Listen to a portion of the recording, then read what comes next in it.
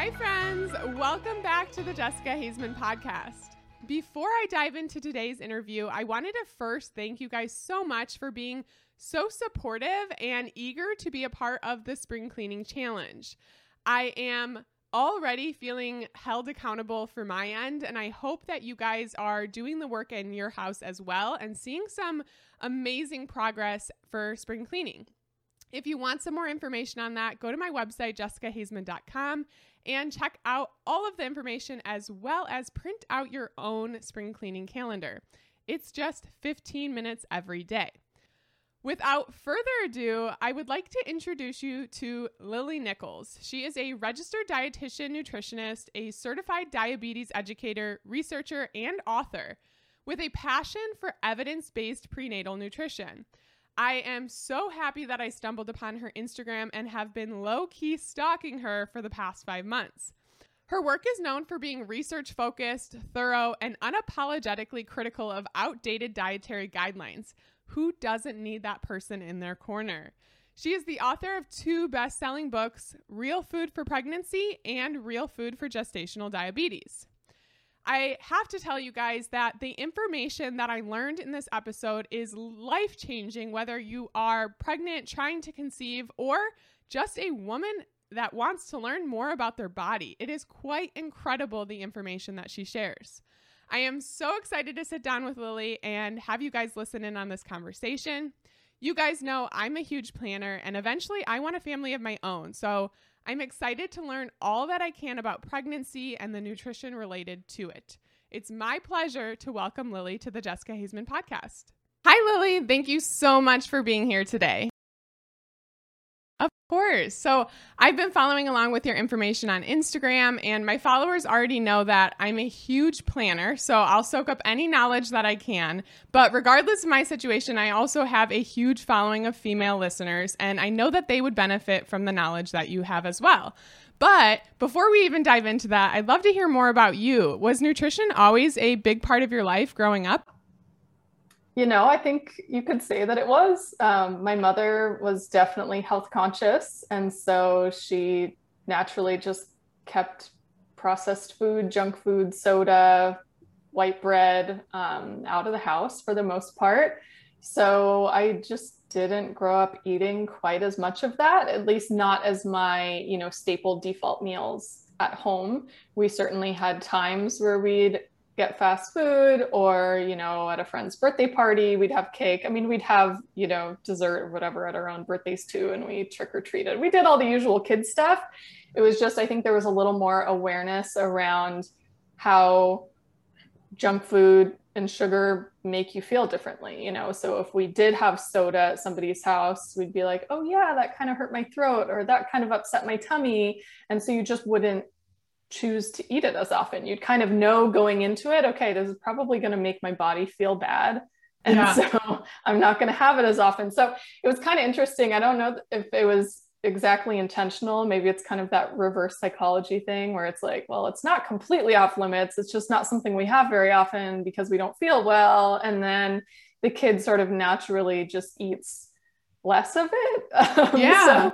So it definitely worked in my favor. And I do think it influenced my choice to go into this field as a career, knowing that you can influence your quality of life and your risk for certain diseases and whatnot by the food you put in your mouth.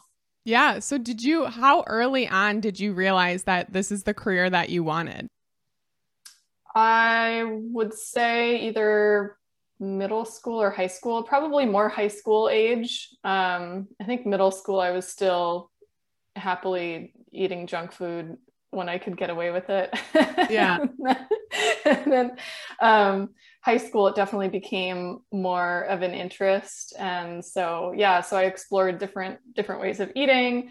In high school, I interned with a nutritionist and really saw, on a firsthand private practice level, how it impacts people's quality of life. That was when I went into college. When I was looking at schools, I was looking at schools that had nutrition programs. So I declared my major right away and didn't change it. That's such a young age to like know what you want to do and like be confident about it. I feel like in high school, I was like, oh yeah, maybe I'll do this and maybe I'll do that. So I love that it's something that you like knew, and it was something that was part of your childhood too. That's really cool. Do you feel like your parents ever sat down and had conversations with you about like, you know, what protein, fats, and carbs are, or like how did they teach you and educate you about foods, or was it more kind of lead by example? That's a good question. I can't say that we really, I can't say we really had conversations to the like, you know, maybe dietetics level of like macronutrient breakdown. But I think it was more on like a general scale of like processed and unprocessed. Definitely there was awareness around foods high in sugar. There was also an awareness on like, you know, if we were under the weather or getting sick, you know, eat certain things to feel better. So like, okay, you're getting sick and your nose is getting stuffy. We're not going to give you more sugar, which is tough on the immune system. And like, there's actually a lot of peer-reviewed research that shows that it's not just like crazy woo-woo. You know, we're not going to have like a ton of dairy, which for some people can make your mucus a little, you know, thicker. And we're going to have like chicken soup, and we're going to have more vegetables, and you'll have citrus for the vitamin C. It was more kind of on, I guess, on like a very, I mean, for now, because it's my career, I would say like an elementary kind of level understanding of food as medicine, of like, oh, I heard garlic is good for the immune system. Let's put garlic in the dinner tonight, and let's eat more vegetables, and let's, but I do think there was also a level of, you know, they definitely heard the what I consider propaganda about meat and cholesterol and saturated fat not being good. So those were things that they consciously tried to limit in our house. So those were things that, you know, took a little more research and undoing and reprogramming through my own experiences and research in college and afterwards. But yeah, I would say just general conversations around how foods make you feel was sort of the level that we got to. Yeah. So when you went into college, tell me about that. Like, tell me about your internships and what you got to learn and, you know, the cool things that you got to do throughout college. So my experience in nutrition school was, I think, different than a lot of people, because I had already had like a real life experience, like shadowing under a nutritionist and trying out some different ways of eating myself. Like we had several people who were vegetarian in our extended family, as well as my sister in my immediate family. And so, and I had been vegetarian for a while. And so in working with that nutritionist that I had interned with prior to school, I, you know, realized that that was really not the best way of eating for me. I haven't looked back since. But I came into school kind of understanding that like the purpose of this university program is to train me to be a registered dietitian. And the purpose of registered dietitians generally is to work in hospitals or outpatient settings, in a clinical settings, and relay the dietary guidelines. So I kind of inherently understood that like what I was learning was a certain dogma, which I was sort of open to exploring how much data there was to back what my textbooks were saying. I mean, because arguably they are like funded by big food, big ag, and big pharma. So it is what it is. Versus I had already been introduced to this like real food, ancestral eating sort of approach, but I didn't know how much data there was to back that either. So I kind of went into it without the typical like rose-colored glasses of a newbie student who's like, I'm here to learn the best there is to learn about nutrition. I was like, okay, I understand this program, like what this program does and what it is here to teach me, and what sort of credentials I will get if I follow through with completing this degree and doing my internship, and, you know, the relative importance of that, and like being able to practice legally, but also having people understand that you have sort of like a baseline scientific knowledge. So like, you know, I took my education for what it was. And I think in a lot of ways, the conventional dietetics training is helpful in that there is such a strong science background. I mean, you have to take biology and chemistry and biochemistry and organic chemistry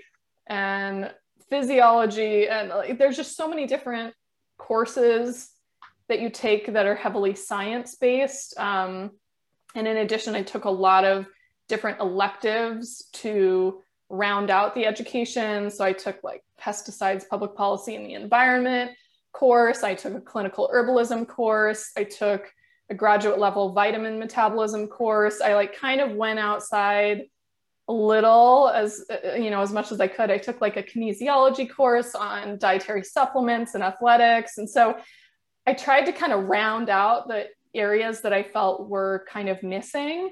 Mm-hmm. And then I took the opportunity anytime there was, the option when we were doing projects to sort of prove or disprove some of these ideas that are in the natural health community. So for example, one of the courses, I can't remember which class it was, but we had to do like a special presentation, and my presentation was on phytic acid and how phytic acid is a compound in grains, nuts, seeds, and legumes that is there essentially to prevent seeds and things from germinating before they're ready, but they bind up minerals. They hold on to minerals and they prevent you from absorbing minerals.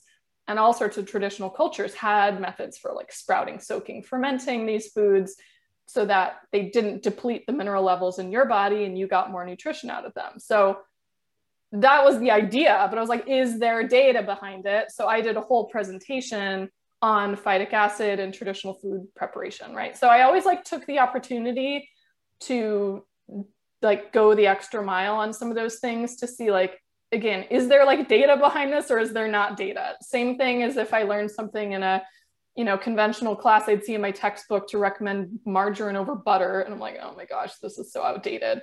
But like, let me pull up, where's the state of science right now on butter and heart disease or saturated fat and heart disease? And so I really took the time to just go into the literature a lot and just not take everything that I was told or reading in my textbooks at face value. So I think it's like, as with any education program, I think it's what you make of it, right? So you kind of understand, I think it's really helpful to understand like the box, like understand the confines of the box of your profession and understand where to kind of like push the boundaries, or like why are certain topics controversial, or what is the rationale for XYZ recommendation? How is XYZ recommendation set? I mean, that's something that I've really gone into in my career now. And so ultimately, I think it was, a boon to take a conventional program for that reason. Yeah. Okay. I'm curious, for the phytic acid, what did you find?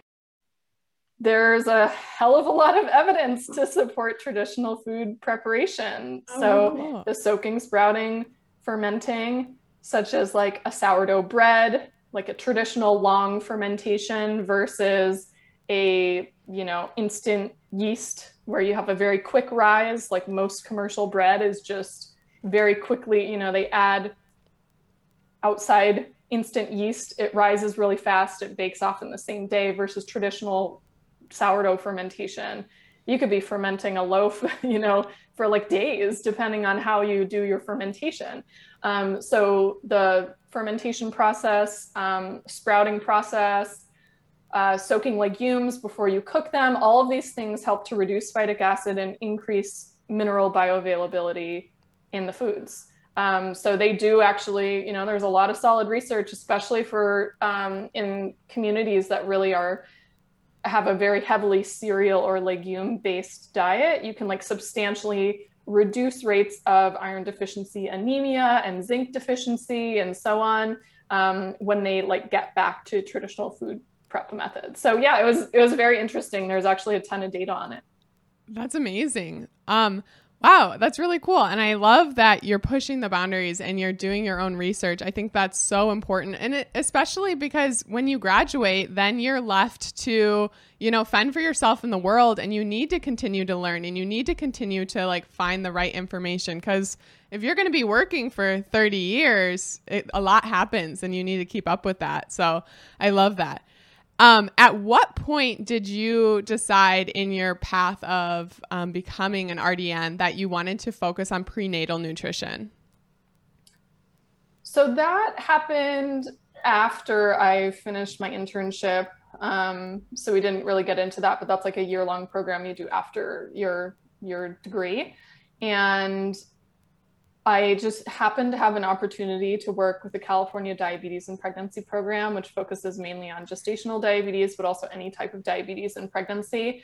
And I had always kind of understood there was, especially from the ancestral lens and like the work of Dr. Weston Price, that there's sort of generational patterns that can be passed on. So like the health of a mom or a grandmother can actually influence the health of the offspring and the grandchildren and the great-grandchildren. Like things can be passed along generation after generation.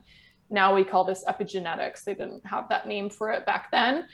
And in working with that organization, I learned that actually the exposure to elevated, like poorly controlled gestational diabetes, so elevated blood sugar in pregnancy that isn't well managed, that can actually influence the child's risk of obesity and type 2 diabetes, anywhere from like 6 to 19-fold higher risk of developing either of those by the time they're teenagers, which is huge. So this was big because I had always had an interest in, maybe we could like reform the school lunch policy and make a dent in this childhood obesity epidemic because they're just feeding crappy foods in schools, right?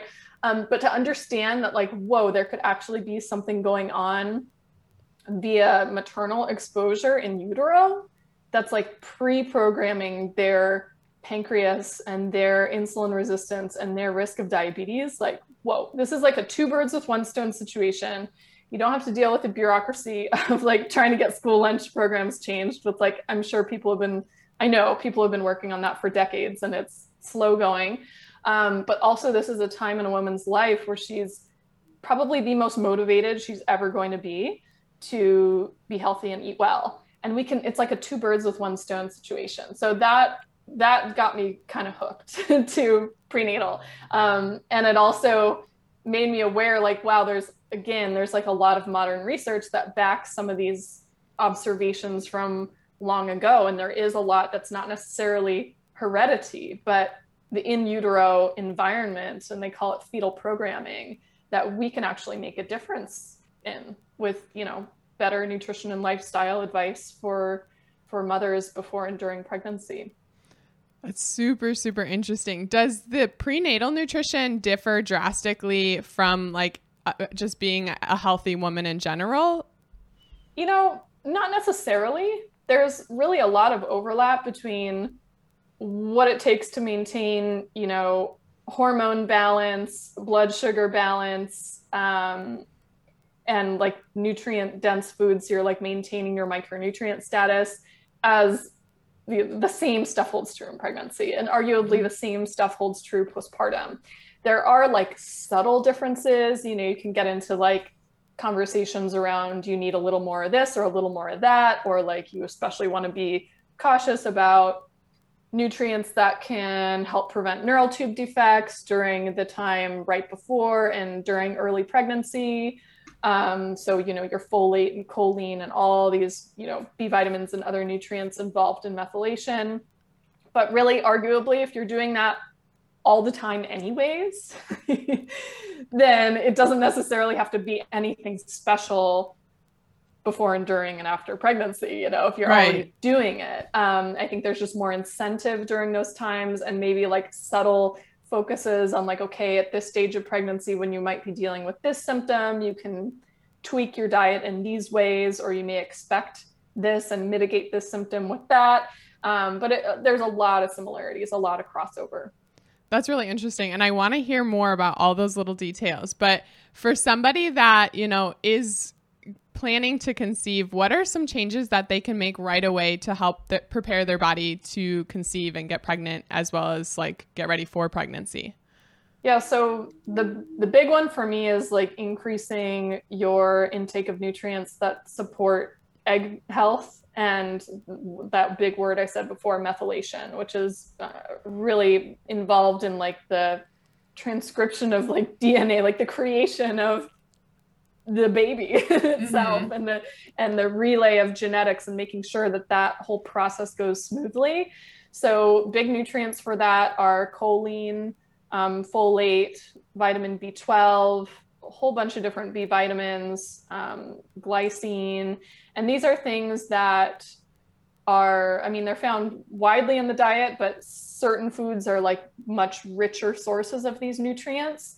So I do emphasize the consumption of eggs, including the yolk. Egg yolks are going to be your number one source of choline in the diet. Second only to liver, if you're looking at like a, amount per 100 grams of food. Although people don't consume liver in as high a quantity as eggs, if at all. So eggs end up being the number one source.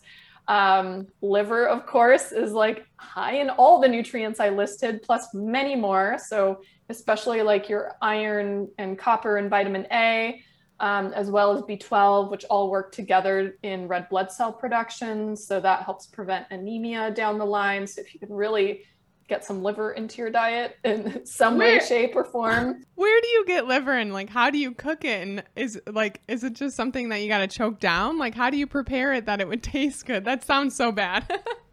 You can choose to choke it down. So here's the thing, most of us did not grow up eating organ meats. I certainly didn't grow up eating organ meats. And that's really a shame, because it is something that if you are exposed to it early, you have a taste for it. Yeah.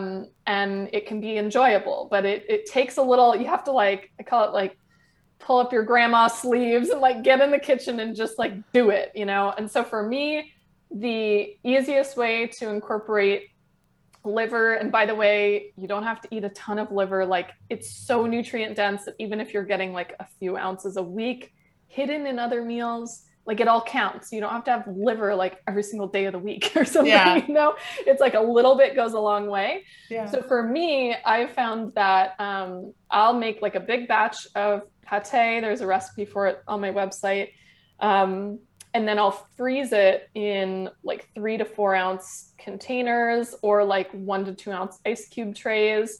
And then when I'm making some sort of a ground meat dish, so let me think of all the examples I have, because there's a bunch in Real Food for Pregnancy. I have a shepherd's pie, I have a meatloaf, I have meatballs, I have, Indian spiced stuffed bell peppers. You can hide it in bolognese sauce. Anything that's like, you can sort of dilute the liver in amongst the other meat. And there's enough spices in there that it can taste good. So hence like the sort of curry flavors of Indian food. You can hide it in Mexican food really well if you do like a ground beef with some liver, ground up liver or pate mixed into it, and then like a bunch of, chili powder and oregano and garlic and cumin. You really don't notice it. So that's how I do it. I sneak in anywhere from like 3 to 6 ounces per pound of ground beef. I'd suggest 3 ounces per pound if you're just starting.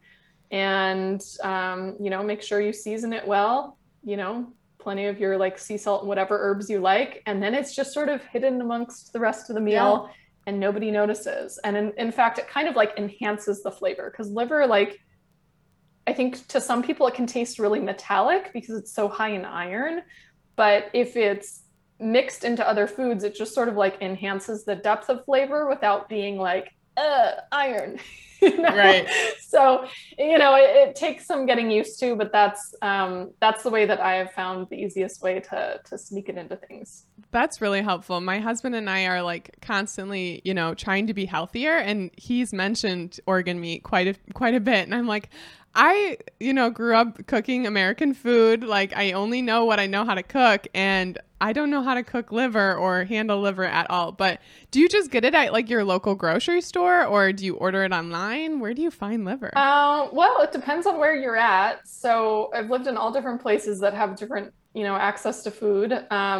I try whenever possible to get my liver from like organic pasture raised sources, if at all possible. So I'm currently able to get organic chicken liver at the store and occasionally grass-fed beef liver. But for the most part, what we do is we have a deep freeze and we'll do a cow share. So a portion of a cow And depending on how much freezer space we have, maybe an eighth to a quarter of a cow. It depends on how big the cow is, right?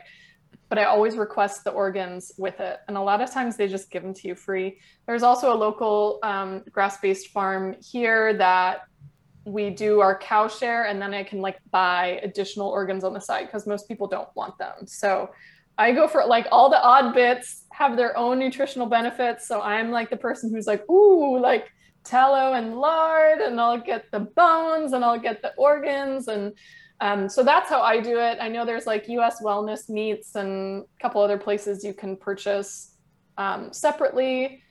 You can also do like liverwurst, or there's other sausages that have liver mixed into them. Some farms and some sources have like ground beef that has heart and liver ground into the mixture itself. So you don't have to do the work. It's already mixed in for you, which is a great option. I just haven't come across that locally personally. So I just sort of do my pate version. And I will also say that keep in mind that, you know, not all organ meats are created equal in terms of their flavor. So certainly liver is like, has some really specific nutritional benefits, like especially it's high iron and copper and B12 and vitamin A and choline and all that. But the other organ meats are also really nutrient dense in different ways, and they have much not as strong of a flavor as liver. The exception would be kidney. That is like, that's a tough sell even for me. So if you're just venturing into organ meats, you might want to like do hidden liver, steer clear of kidney, go for heart. Heart is, you know, it's a muscle, and it's a very lean muscle, but it's very flavorful. It's like, it just tastes like a more intense like tri-tip or something. Yeah. I actually just tried heart. My friend the other night, she's a chef, and her boyfriend at the time, you know, hunts and whatnot, and was like, here, I have this, I think it was a deer heart, or something along the lines of that. And she didn't tell us. She was like, just try this. And I was like, okay, like here we go. I've had a glass of wine. Sure. And I tried it, and I was like, this is really good. She prepared it really well. And she was like, you're eating heart. And I was like, ooh, I did not know that. But it ended up being good. No, heart has a really, I mean, I hope the word doesn't get out too much because then the prices will skyrocket, right? But heart has a really good flavor, in my opinion. It's much more mild than liver. It is an easy sell to most people. And it also has some of its own nutritional perks. So heart is like the richest dietary source of CoQ10, which is like an amazing antioxidant with tons of research behind its value for fertility. And just overall energy production. So that's kind of cool about heart. But it's delicious. So the different animals, their organ meats will be different, and they might taste different. So like a beef heart is massive. I mean, if people really want to read about beef heart, I have an article on my website for Thai chili beef heart skewers. It's a recipe, but also a story of the first time we prepared beef heart. This was many years ago, but it's pretty hilarious to read. So beef heart is big. It's a big animal. Chicken hearts are really small and tender. It's like 1 or 2 bites. They often sell them in a package of like many hearts, so you could just fry them right up in the frying pan, maybe with like a little breading and some like smoked paprika. Delicious, like little 1 or 2 bite things. And then of course a deer heart is going to be slightly bigger because it's a bigger animal, and might have a little more intense flavor than chicken heart, but they're all nutrient dense, many times more so than muscle meats. So, you know, if people are willing to kind of explore what's out there, there's a lot of benefits. That's interesting. So besides the eggs and the organ meats, what are some other things that can like help prepare your body for pregnancy?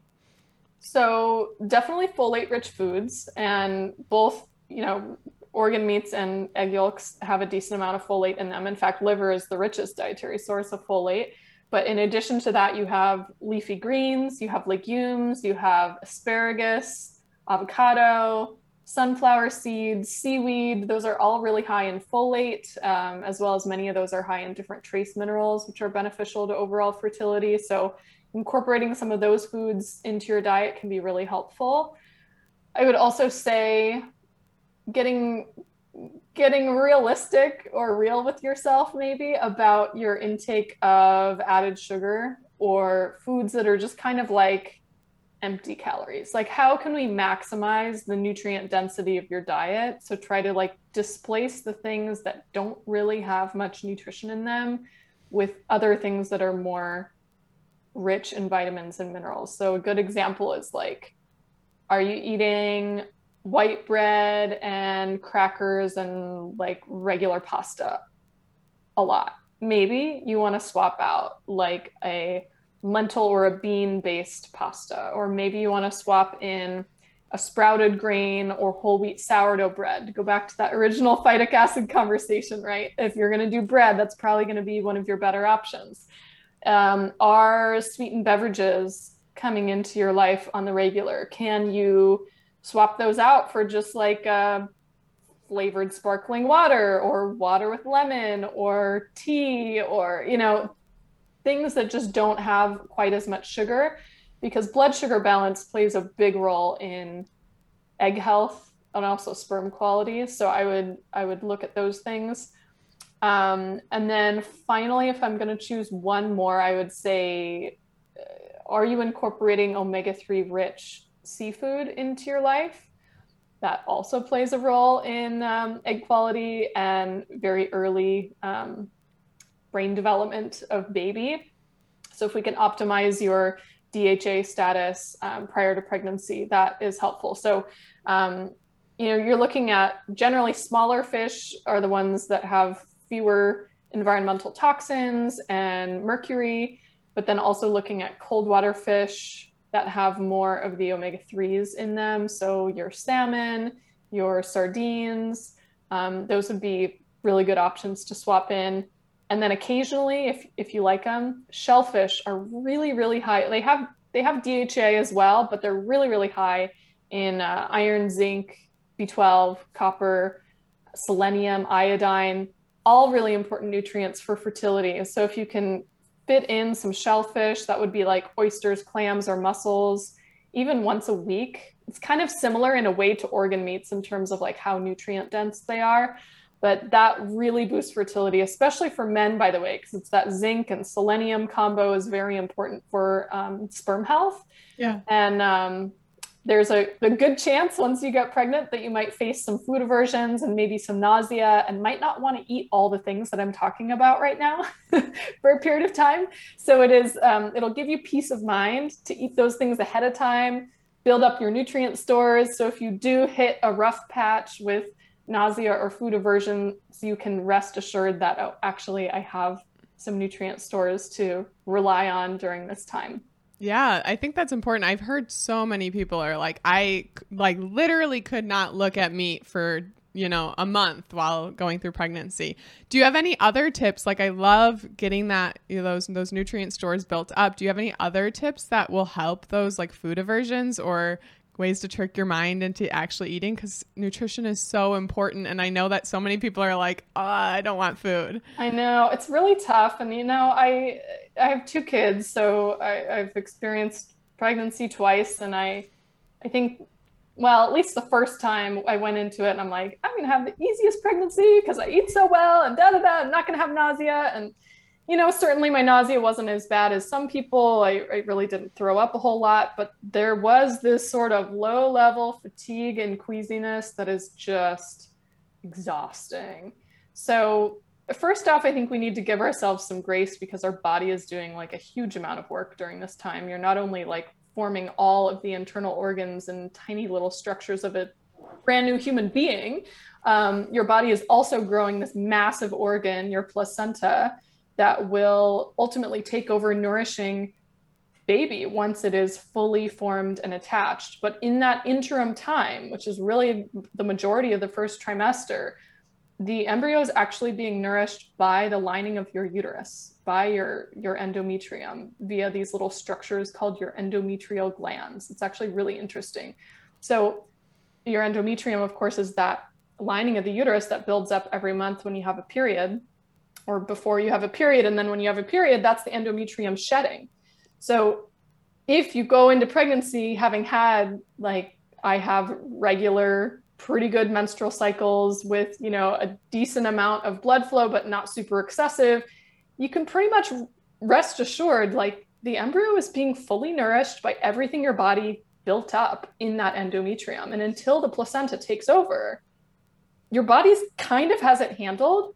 I don't want to say that like first trimester nutrition doesn't matter whatsoever, but we do need to like give people reassurance that like there's a reason that like people have healthy pregnancies all the time despite this nausea and fatigue. I mean, your body really does want you to like slow down and rest during the first trimester. So I think you really have to lean into that. And then the other side of it is that, yes, there are things you can do nutrition and lifestyle wise to kind of mitigate those symptoms.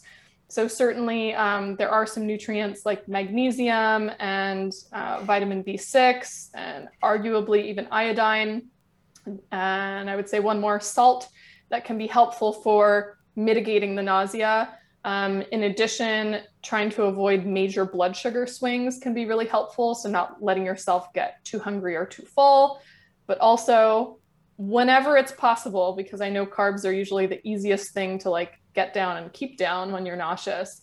If you can fit in a little bit of protein, even if it's like a tiny bite of cheese or some Greek yogurt or a single bite of egg, if you can fit it in, or some peanut butter, or even if you need to do like a smoothie with some, you know, additional protein in it, like a grass-fed whey protein or a like organic pea or rice protein that you like add to your shake, or collagen protein.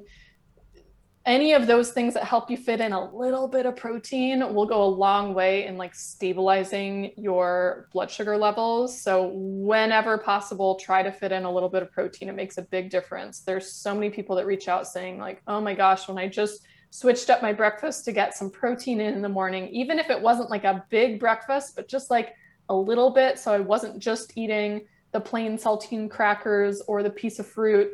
I wouldn't have that blood sugar crash and that nausea surge as a result. So that can also be helpful. It's just like whatever you can do, throw the kitchen sink at it and see what works, because it will probably change hour to hour, day to day. And there's no like magic bullet that works for everybody. Right. So if you were one of the lucky ones that doesn't experience that nausea and, you know, fatigue and whatnot, what are some things that they should be focused on implementing into their diet, especially during that first trimester? Is it kind of the same as the prenatal, or is it different? Are there different things we should be adding in? So I get asked this a lot. Like, is there different things I need to focus on different trimesters? And arguably the same nutritional principles hold true all trimesters. They're just certain nutrients are important for different reasons based on what's happening with fetal development at that time. Like I said, first trimester is a bit of it's probably, I don't want to say it's the least important, but I'd say like first trimester and the preconception period, I kind of lump into one nutritionally, if that makes sense. In that you kind of like share the load with whatever nutrients you already took in pre-pregnancy, because it is that like endometrial lining that is fueling you. So it's mostly about, in my opinion, like making sure you're getting the nutrients that support methylation, because any of like the major structural defects that can occur, like neural tube defects, happen within the first, 8 to 12 weeks of pregnancy. So your choline and folate especially would be really important during those times. So that said, it can be tricky to like get them in if you're super nauseous and you can't even if you can't eat much real food, you probably can't even take your prenatal vitamin. Maybe you can. Some people like empty it into their smoothie or something so they can just get it in that way. But those nutrients are particularly important in the first trimester. And then, later in pregnancy, as it's less about like all of the structures of baby and like the cells differentiating into different organ systems, like that all happens early on. And then later on, it's mostly just like baby puts on weight, Mm-hmm. So that's more like finishing skeletal development and depositing minerals into their bones and finishing brain development and lung development and like getting those special fatty acids for like cognition and brain health. So like, again, the same nutrients still are important, but they're important for different reasons. Yeah. I like that. So you mentioned the folate. I know that a lot of people take the prenatal vitamin. Is that something that you suggest, or do you suggest getting it from food directly? What are your thoughts? So, I mean, I'm always an advocate for food first. However, I do acknowledge that, not all people are eating a nutritious diet for a variety of reasons, or you might be going into pregnancy already nutrient depleted and you need levels above and beyond what a typical diet is going to provide to keep you, nourished and have enough for baby as well. So I think supplements definitely have their place. And especially when you're in tough phases like nausea phase or aversions, or for whatever reason, maybe it's like food, choices or allergies or other things, say like you have an egg allergy. It's going to be pretty hard to meet your choline needs entirely through diet. If you're not consuming egg yolks, because like more than half of our choline intake comes from eggs. So in that case, like a choline supplement makes sense, right? Mm-hmm. So for me, I think a prenatal vitamin is like an insurance policy. And I do think for the majority of people, it makes sense to take a prenatal. It's okay if you don't take it like every single day. You might pick and choose if you have like a really nutrient dense day of food where you have like salmon, and then you make the meatloaf that has hidden liver in it, and you have kale and eggs for breakfast, and you have like, orange and almonds for a snack, and you're just like fitting in all these great nutrient dense foods. And you get some sunlight that day, and it's in the summer, so you're making plenty of vitamin D. That might be a day where you're like, I could skip the prenatal. And then there might be other days where you don't feel so good, aren't eating so well, and that's a day when I'd say, yeah, you probably want your prenatal. It all kind of evens out over the end. But absolutely, I think there is, a time and a place for prenatal. I think you do need to be like particular about the quality, because there's really no standard for what counts as a prenatal. Supplements are very interestingly borderline unregulated. So you have to be like an informed consumer. I'd be hard pressed to find one at like a typical drugstore, for example, that I could recommend.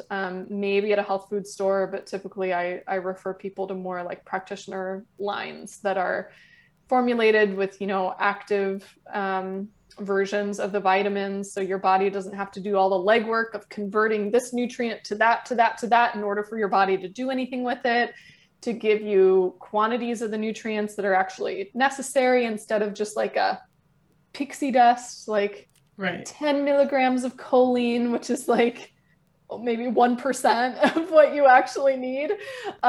So yeah, you have to be kind of an informed consumer on that stuff.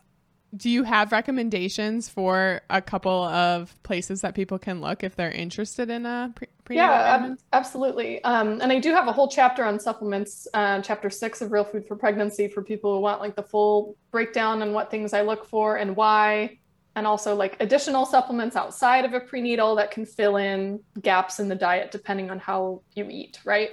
Anytime you're like taking out a certain food or food group, you can open up the possibility of a lack of nutrition.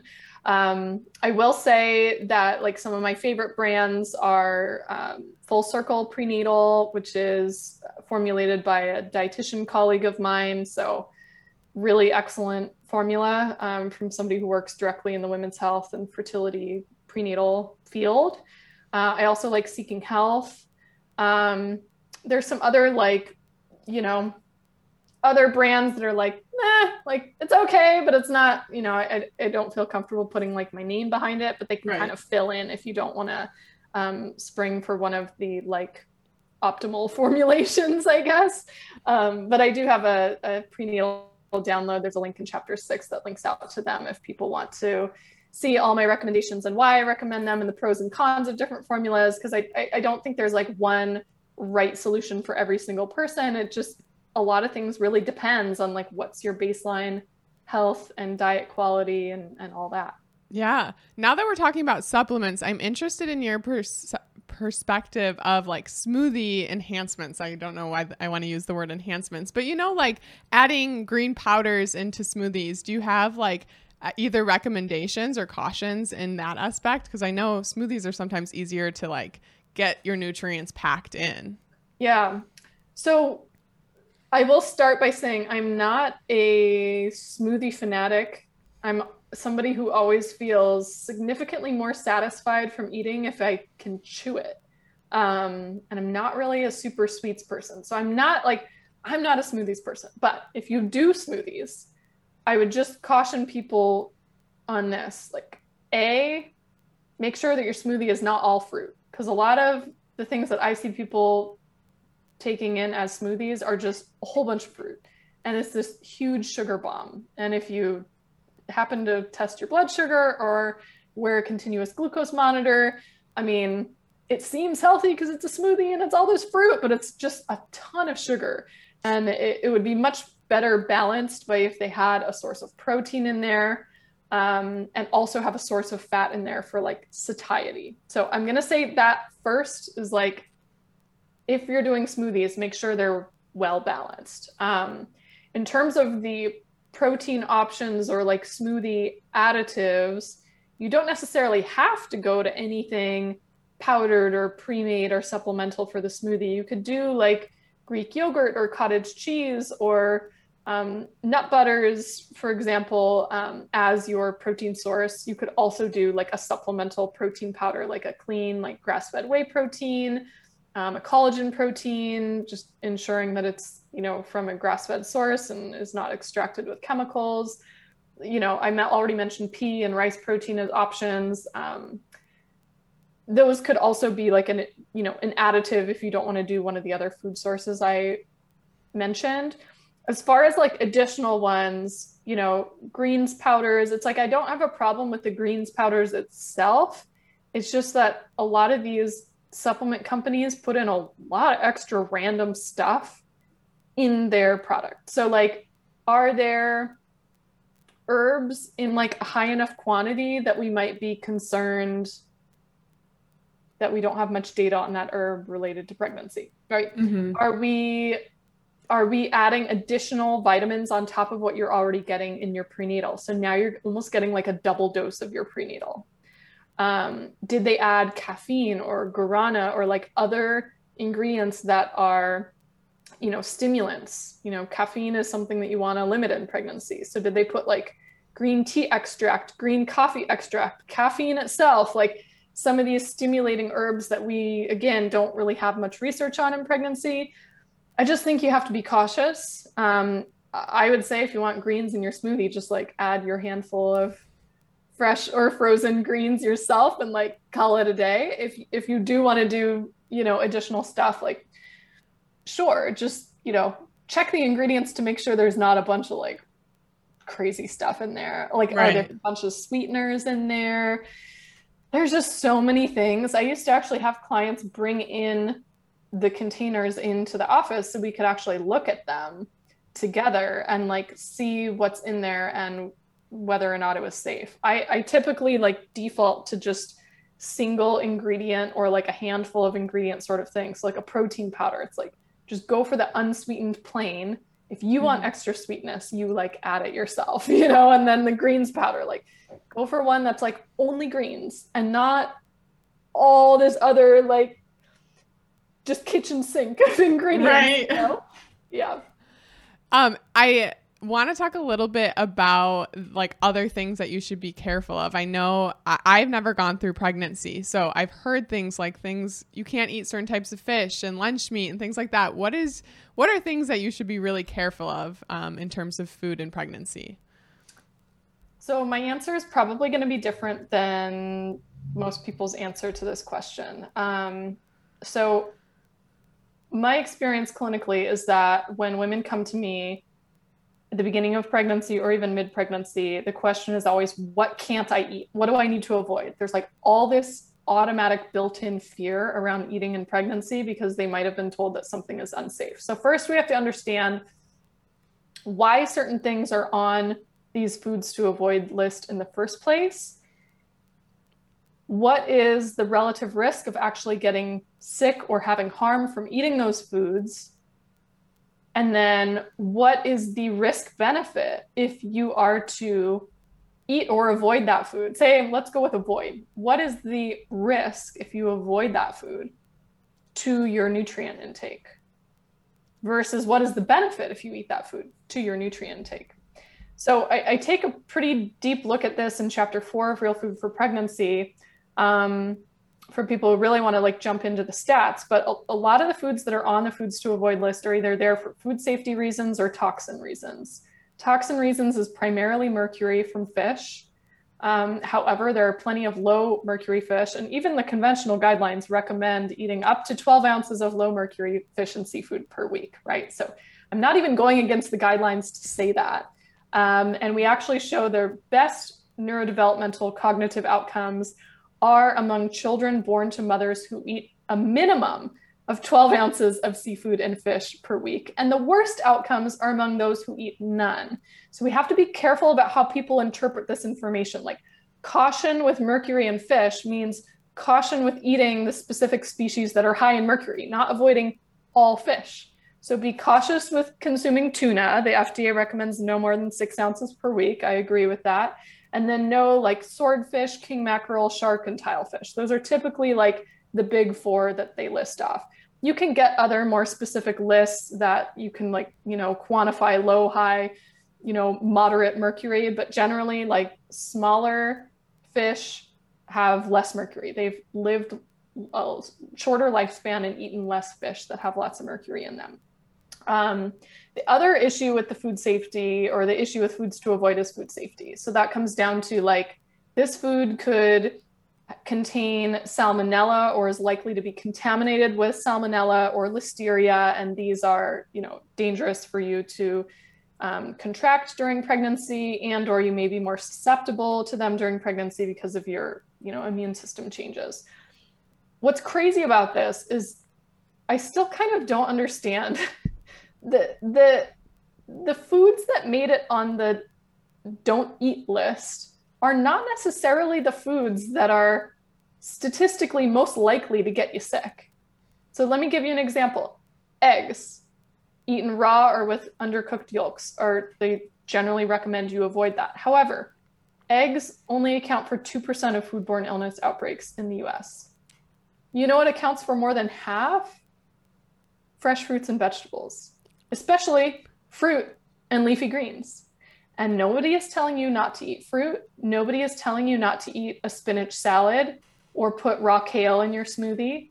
So like, it's completely arbitrary why certain things are on the list. And it's interesting in that it puts mostly animal foods on the list. So it puts like pre-made pate, it puts undercooked eggs, undercooked meat, raw or undercooked fish, lunch meat and deli meat, soft cheese, raw milk.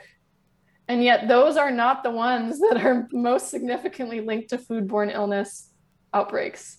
They estimate like the amount of, foodborne illness outbreaks from deli meat, for example. It's like ridiculous. In fact, I'm just going to look up the statistic because it's so absurd. I put it in the book.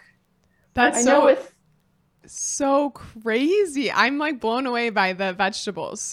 I want to hear the statistic. This is crazy. Yeah, I'm going to pull it up because I think it is really, I don't have statistics on every single food because they haven't necessarily studied it specifically, but here, so based on data using the US FDA risks of listeria, researchers estimate 1 case of listeria per 83,000 servings of deli meat, or 1 case of listeria infection per 5 million servings of soft cheese consumed by pregnant women.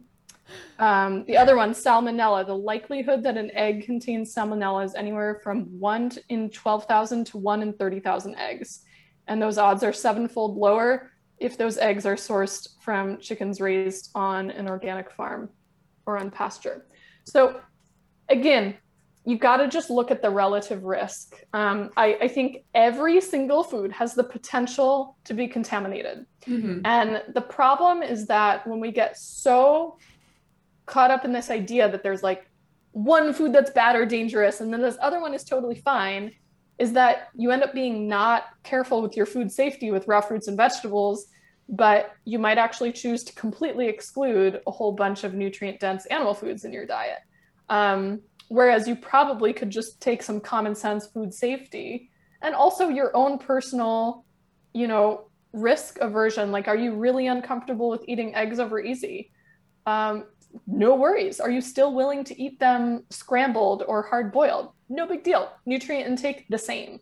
But I would see people who are like, oh, I can't eat eggs in pregnancy. That was their interpretation of this information. Then they would eat cereal for breakfast. It's not nutritionally the same.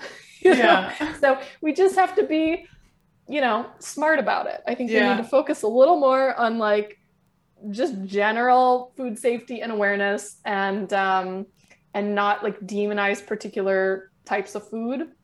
And I also think it's really interesting that different countries have different guidelines or interpretation of this information as well. So you go to Japan and they encourage raw fish consumption. In the UK, raw fish consumption is fine by their own guidelines from the NHS, because most seafood that's used in sushi is like flash frozen. So the risk of like parasites and other issues is much lessened because of its microbial screening and the way that it is processed. Of course, it doesn't matter how well it's processed if it's like handled poorly, or you have like, sushi leftover from the night before. Like, obviously don't eat leftover sushi. Don't eat sushi that you like bought at a gas station, get it from a reputable place. Yeah. What about the like leafy greens and fruits and stuff? Is there a way that you can be extra cautious? How should you express caution in that? Well, part of the reason that leafy greens are so susceptible to contamination, much of the contamination either occurs in the field itself, if they're like fertilizing with manure and it hasn't been properly composted before it was put on the fields, or in the processing. So because of how large our food supply is, it's not like one bunch of spinach has some extra E. coli in it because like a deer pooped in the field next to it, right? It's like now that head of spinach got mixed in a giant vat with all the other spinach and now contaminated a whole lot. And you have this like foodborne illness outbreak, right? So whenever possible, I would say buying your food locally can really reduce your risk. The likelihood that you're going to get sick from something that was like produced locally, shipped locally, like it's probably hasn't been around quite as long, hasn't been transported as far. There's not as many opportunities for it to be exposed to temperatures that cause bacteria and whatnot to thrive. Another one, if you're just unsure about it altogether, would be just to cook it. A lot of these potential bacterial infections and parasites and other things are killed by heat. So if you're really, really concerned, then you can just cook it. I mean, same goes for any of the foods, plant or animal foods that I mentioned. You could just cook it for your own peace of mind. You can also, try to wash it really well, maybe do like a diluted water and diluted white vinegar. So just the acidity itself can help, although I don't think there's any like as much of a guarantee as cooking. You can watch like the FDA's announcements on foodborne illness outbreaks. I can't remember the name of the exact site, but if you search for it, you can like monitor, which brands they've identified. But of course, that's already after people have gotten sick, right? So I think we also just have to kind of own there's just a risk of food poisoning with anything. The majority of foodborne illness outbreaks happen in pre-prepared foods and foods at restaurants. It is much less likely to happen at home. The other thing for fruits and vegetables would be opting for just preparing it from its whole form at home versus buying pre-chopped fruits and vegetables. I know it's really convenient when they're pre-cut, but that again introduces an opportunity for them to get contaminated. Plus, if you like cut open a vegetable and like leave it out on the counter or leave it in the fridge, it goes bad significantly faster than if it was left whole, right? So you're just introducing more time for it to be exposed to pathogens. So again, if you're extra concerned, just prepare everything from whole. Or if you are buying pre-cut vegetables, cook them. What are your views on things like you mentioned sparkling water earlier, and that made me think, like, is sparkling water something that's totally okay? Like, I've never even thought about that, but during pregnancy, is that good? There shouldn't be a problem with sparkling water necessarily. Okay. I think, you can take things to like as many levels of perfectionism as you want, right? So, technically, sparkling water is usually coming in a can that's like lined with a BPA or other plasticizer, or a plastic bottle. Like, there's going to be some leaching of chemicals into it. But Interesting. Listen, like, your yogurt's also in a plastic container. Yeah. And like, this is also in a plastic container, and this is also in a can. So you just kind of have to make your choice on where you're going to make the call on what you avoid or not. Certainly they have BPA free cans, but then they're using a BPA alternative, and like, I do have a whole chapter on toxins in real food for pregnancy, which can be kind of overwhelming, but I try to just give you like the main action points, and you don't have to do every single thing. But if you can identify areas that, like, wow, this is really increasing my toxin exposure via this thing, then you can take steps to mitigate it. But I would say if you're, say, first trimester and the only thing that's helping you with your nausea is like sparkling water with lemon, I think that's a fair trade-off. Right? Yeah. Right. Should the sparkling water be like all of your liquid for the whole day? I mean, maybe not, because you are going to be getting like minute amounts of some of those plasticizers by default. But again, you can make that argument for everything. Right. I love like how every single question I've had for you, you're like, it's in my book. I got it. I'm just going to get that book when I'm pregnant and like use it as a reference. Every little bit. What about caffeine and like wine or alcohol in general? So caffeine is an interesting one. They've always set limits on caffeine intake of no more than 200 to 300 milligrams per day, depending on whose guidelines you're looking at. And they've actually tried to disprove those guidelines. Like, can we set the bar a little higher so there's like more wiggle room for coffee, for example? And they just don't have enough evidence either way. So we keep kind of coming back to this 200 to 300 milligram level. And I usually just default to the 200 milligram level. So that means like a typical, and this is small, so take note of the serving size, an 8-ounce cup of coffee that's like moderately strong is about 100 milligrams of caffeine. 8 ounces is small, right? Most people are drinking like a 12-ounce cup of coffee at minimum, or more than that. So that could be like 1 to 2 moderately strong coffees per day, depending on the size of your coffee and how strong you roast it or brew it. Tea and chocolate, and there's some other foods that can naturally contain caffeine that might be in like supplement ingredients and stuff, or added caffeine to like energy beverages or those sorts of things. Usually, I mean, the added caffeine, avoid those energy drinks for sure. Tea and chocolate are pretty low in caffeine, that it's probably not going to be an issue unless you're drinking like 6+ cups of black tea per day, brewed very strong, or like, I don't know, 8+ ounces of super dark chocolate a day. Yeah. Depends on how dark the chocolate is, how much caffeine is in there. So those are usually non-concerns. The caffeine thing really comes down to coffee, and it's okay to have a little, but I would just keep it minimal.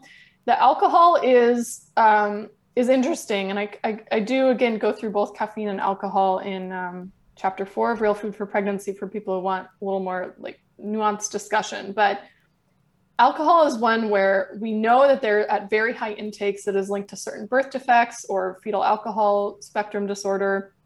And again, researchers have tried to look at like, is there a threshold where we can guarantee a small amount of alcohol is safe? Because there's some countries, like I am told in France and parts of Europe, having 1 alcoholic beverage per day is totally permissible in pregnancy, like a glass of wine with your dinner or a beer or whatever. And in the States, it's very strict, like no alcohol whatsoever. And again, there's a lot of debate because there have been studies showing that a single beverage is not a problem, and it's more at like these higher intakes, or when it's like a higher intake at a single day, like binge drinking on one day. So like one drink over 7 days is a different risk than 4 drinks on one day. Does that make sense? Right. Because it really has to do with like how much alcohol are you like transferring in utero? Like it is a toxin, right? So I kind of leave it up to people to make the call and what they want to do. I personally think abstaining like 99% from alcohol would be optimal, since you're not really getting any nutritional benefits from it. There might be risks. And then in addition to it, your body has to expend nutrients via detoxifying it via your liver that could otherwise be going to baby, especially like zinc and choline and some of your B vitamins. Like those are being used up to detoxify alcohol instead of being sent to baby. So, you know, I don't think people need to stress about like, I just want a little sip of wine, or I want to try a sip of my partner's beverage. Like, you're totally fine. Don't freak out. You know, are we justified in like consuming alcohol on a regular basis? I think that's a little more questionable, and I can't really make like the nutritional excuse that that's like a good idea. Is it going to be necessarily harmful? I can't say. The research is up for debate on that. But it's probably not going to be overtly like, it's not adding to your like nutritional status. Or your energy levels, or a lot of things. You know, pregnancy's hard and you don't want to make it harder. Yeah. In terms of nutrition, does it change at all when you're breastfeeding? Yes, it does. So your nutrient requirements actually go up postpartum, particularly if you are breastfeeding. So not only do you need to replenish from what was transferred from you to baby over the 9 months of pregnancy. I mean, you exit pregnancy at your like most nutritionally depleted state you will probably ever be in your life. But you also need to like replenish for what was lost during birth, which could have been like a very long labor, which is like essentially like a marathon. It's very physical. It could have been that plus like an emergency C-section, or if it was a C-section without labor, natural labor prior, you still have major abdominal surgery. Like any way you slice it, birth is a huge feat. And it's something that you need to nutritionally replenish for. And then following that, if you're breastfeeding, you now have an additional loss of about 500 calories worth of energy, plus all the nutrients that go along with it, in continuing to nourish your baby, instead of them, you know, being fed via your placenta and umbilical cord inside of you. Now they're being fed at the breast. And it's totally wild for women who exclusively breastfeed. That's like 6 months of this baby's growth is entirely from your body. I mean, it's insane when you actually think about it. It's like a total miracle. Yeah. But there are nutritional costs associated with that. And so we do need to be thinking about eating more food, consciously eating more food, and continuing to have that focus on nutrient density. And a big one is really getting enough protein. A new study just came out showing that protein needs postpartum are much higher than they thought previously, much like our understanding with pregnancy as well. And it just so happens that many of your protein-rich foods are the richest sources of a lot of the micronutrients you need to replenish as well. So absolutely, like, continue as best you can postpartum. I do have a blog post on my site that has real food postpartum recovery meals with like 50 plus recipes I link out to, and the rationale for why you want to focus on this during that time. Because I do think it takes some planning. It's not easy. You know, you can't really expect to be in the kitchen cooking when you have a newborn. Like, you need to have either people doing it for you, food delivered via like a service or a meal train that your friends have set up, or you've pre-prepared freezer meals, or maybe you have family with you cooking for you, or like a superstar chef partner, you know. Right. But you need somebody to be like doing the work for you to provide you with the nourishment. You got to rely on the, you know, community, or try to recreate that in any way you can. Yeah, that's, I like you said, pregnancy and breastfeeding is like the most, I've never experienced it. And already I'm like, it's the coolest thing. Like my friends are pregnant and I'm just like, it's incredible to think about. So, your body can do incredible things, but you mentioned, I'm sorry, you mentioned, increasing your calories for breastfeeding. Do you like, is the eating for two saying true throughout pregnancy as well? Somewhat. So breastfeeding is more calorie intensive than pregnancy, Okay. and more nutrient intensive than pregnancy itself. By the like conventional standards, the understanding is that your energy and nutrient needs don't increase dramatically in the first trimester, but in the second and third trimester, they are higher. And there are different theories and different calculations and a whole bunch of different studies arguing about how much more nutrition you need at different stages of pregnancy. But suffice to say, most people kind of settle on around 300 calories a day extra, maybe a little more towards the end of pregnancy. And a lot of that depends on like how your activity levels have changed during pregnancy. So if you're significantly less active than you were prior to pregnancy, your calorie needs are not going to be that much higher, right? Because you've made up for that change by like decreasing your energy output, if that makes sense. Mm-hmm. But you're looking at, it's not eating for two in the sense of you need double the calories. It's like one researcher put it, it's like eating for 1.1. Mm. So the energy needs and nutrient needs, increase, but not doubling. I do think the focus needs to be more on increase your intake of nutrient dense foods, because there are some nutrients that your needs increase by like 50% or more, even though your like energy intake only increases by maybe 10%. Mm-hmm. Right? So yeah. So is there any other things that you should know going throughout pregnancy or be aware of in relation to either nutrition or just pregnancy in general that you'd like the listeners to know?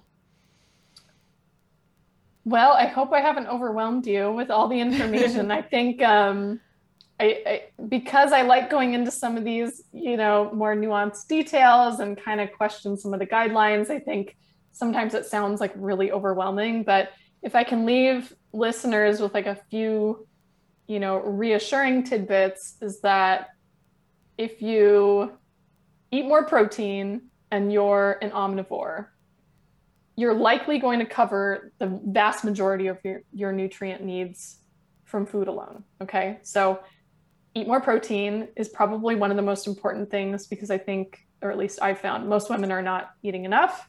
And when it comes to pregnancy, especially, even more so, we find women are not eating enough, particularly in the third trimester. Something like 67% of women are not eating optimal amounts of protein. And it's a two birds with one stone situation. You get your protein needs met and you meet a lot more of your micronutrient needs as well. So that's like an easy one. Another thing that I will say is, in terms of like just generally feeling well and having energy, make it a habit to eat breakfast, and make sure your breakfast is not only carbs. I call them naked carbs. So make sure your breakfast is not just like oatmeal and fruit, all carbs. Just going to give you like a blood sugar spike and crash, and you're going to be like hangry and hungry and irritable and on a blood sugar roller coaster the rest of the day. If you instead have some protein at breakfast, even if there's carbs there, that's fine, but have more protein, incorporate some fat, you're going to have much more stable blood sugar, better hormonal balance, better energy levels, less mindless snacking and crazy sugar cravings the rest of the day. And with those two things, a lot of other nutritional issues end up just being like moot points. You can get down the rabbit hole of like the, greens powder supplement added to the smoothie. But if you forget these two basics, none of that stuff is going to make up for it. So we can keep it really simple with those two things, and you're like 90% of the way there. I love that. And I love everything that you shared today. I think it's so fascinating to, again, talk about the human body and what it goes through in pregnancy. And I think it gives peace of mind because you see what the first thing people do when they get pregnant is look like, okay, what should I be avoiding? And like you said, there's so much more important things that we should be focusing our energy on. So before you go, I would love for you to take a second to tell the listeners where they can find more information about you and your incredible books that I'm so excited to get. Sure. Yeah, you can find my work at my website, which is lilynicholsrdn.com. And there's a tab there for my books. You can see I have Real Food for Pregnancy and Real Food for Gestational Diabetes. Unless you've just been diagnosed with GD, I would recommend you do the pregnancy one personally. I have many, many blog posts up there. There's at least 250 up there by now. I link out to many of my different interviews that I've done. I have many freebies, including the first chapter of Real Food for Pregnancy that you can read for free, just to get a feel for like the writing style and whether you want to actually go forth with buying the book. And then as far as social media, you can find me mainly on Instagram. I'm on the other platforms too, but as far as like where I post most regularly, it is Instagram, and my handle is the same. So it's at lilynicholsrdn. Awesome. And I will make sure to link everything in the show notes. Thank you so much for coming on the Jessica Haseman podcast. It was a pleasure having you. Thanks for having me. Thank you so much for listening to this week's episode of the Jessica Haseman podcast. If you enjoyed this episode, please take a second to leave a rating and review. You have no idea how much I appreciate your support. If you're looking for a cheat sheet or a detailed summary of today's episode, head to www.jessicahaseman.com/podcast. Thanks for being here, and I'll see you next week.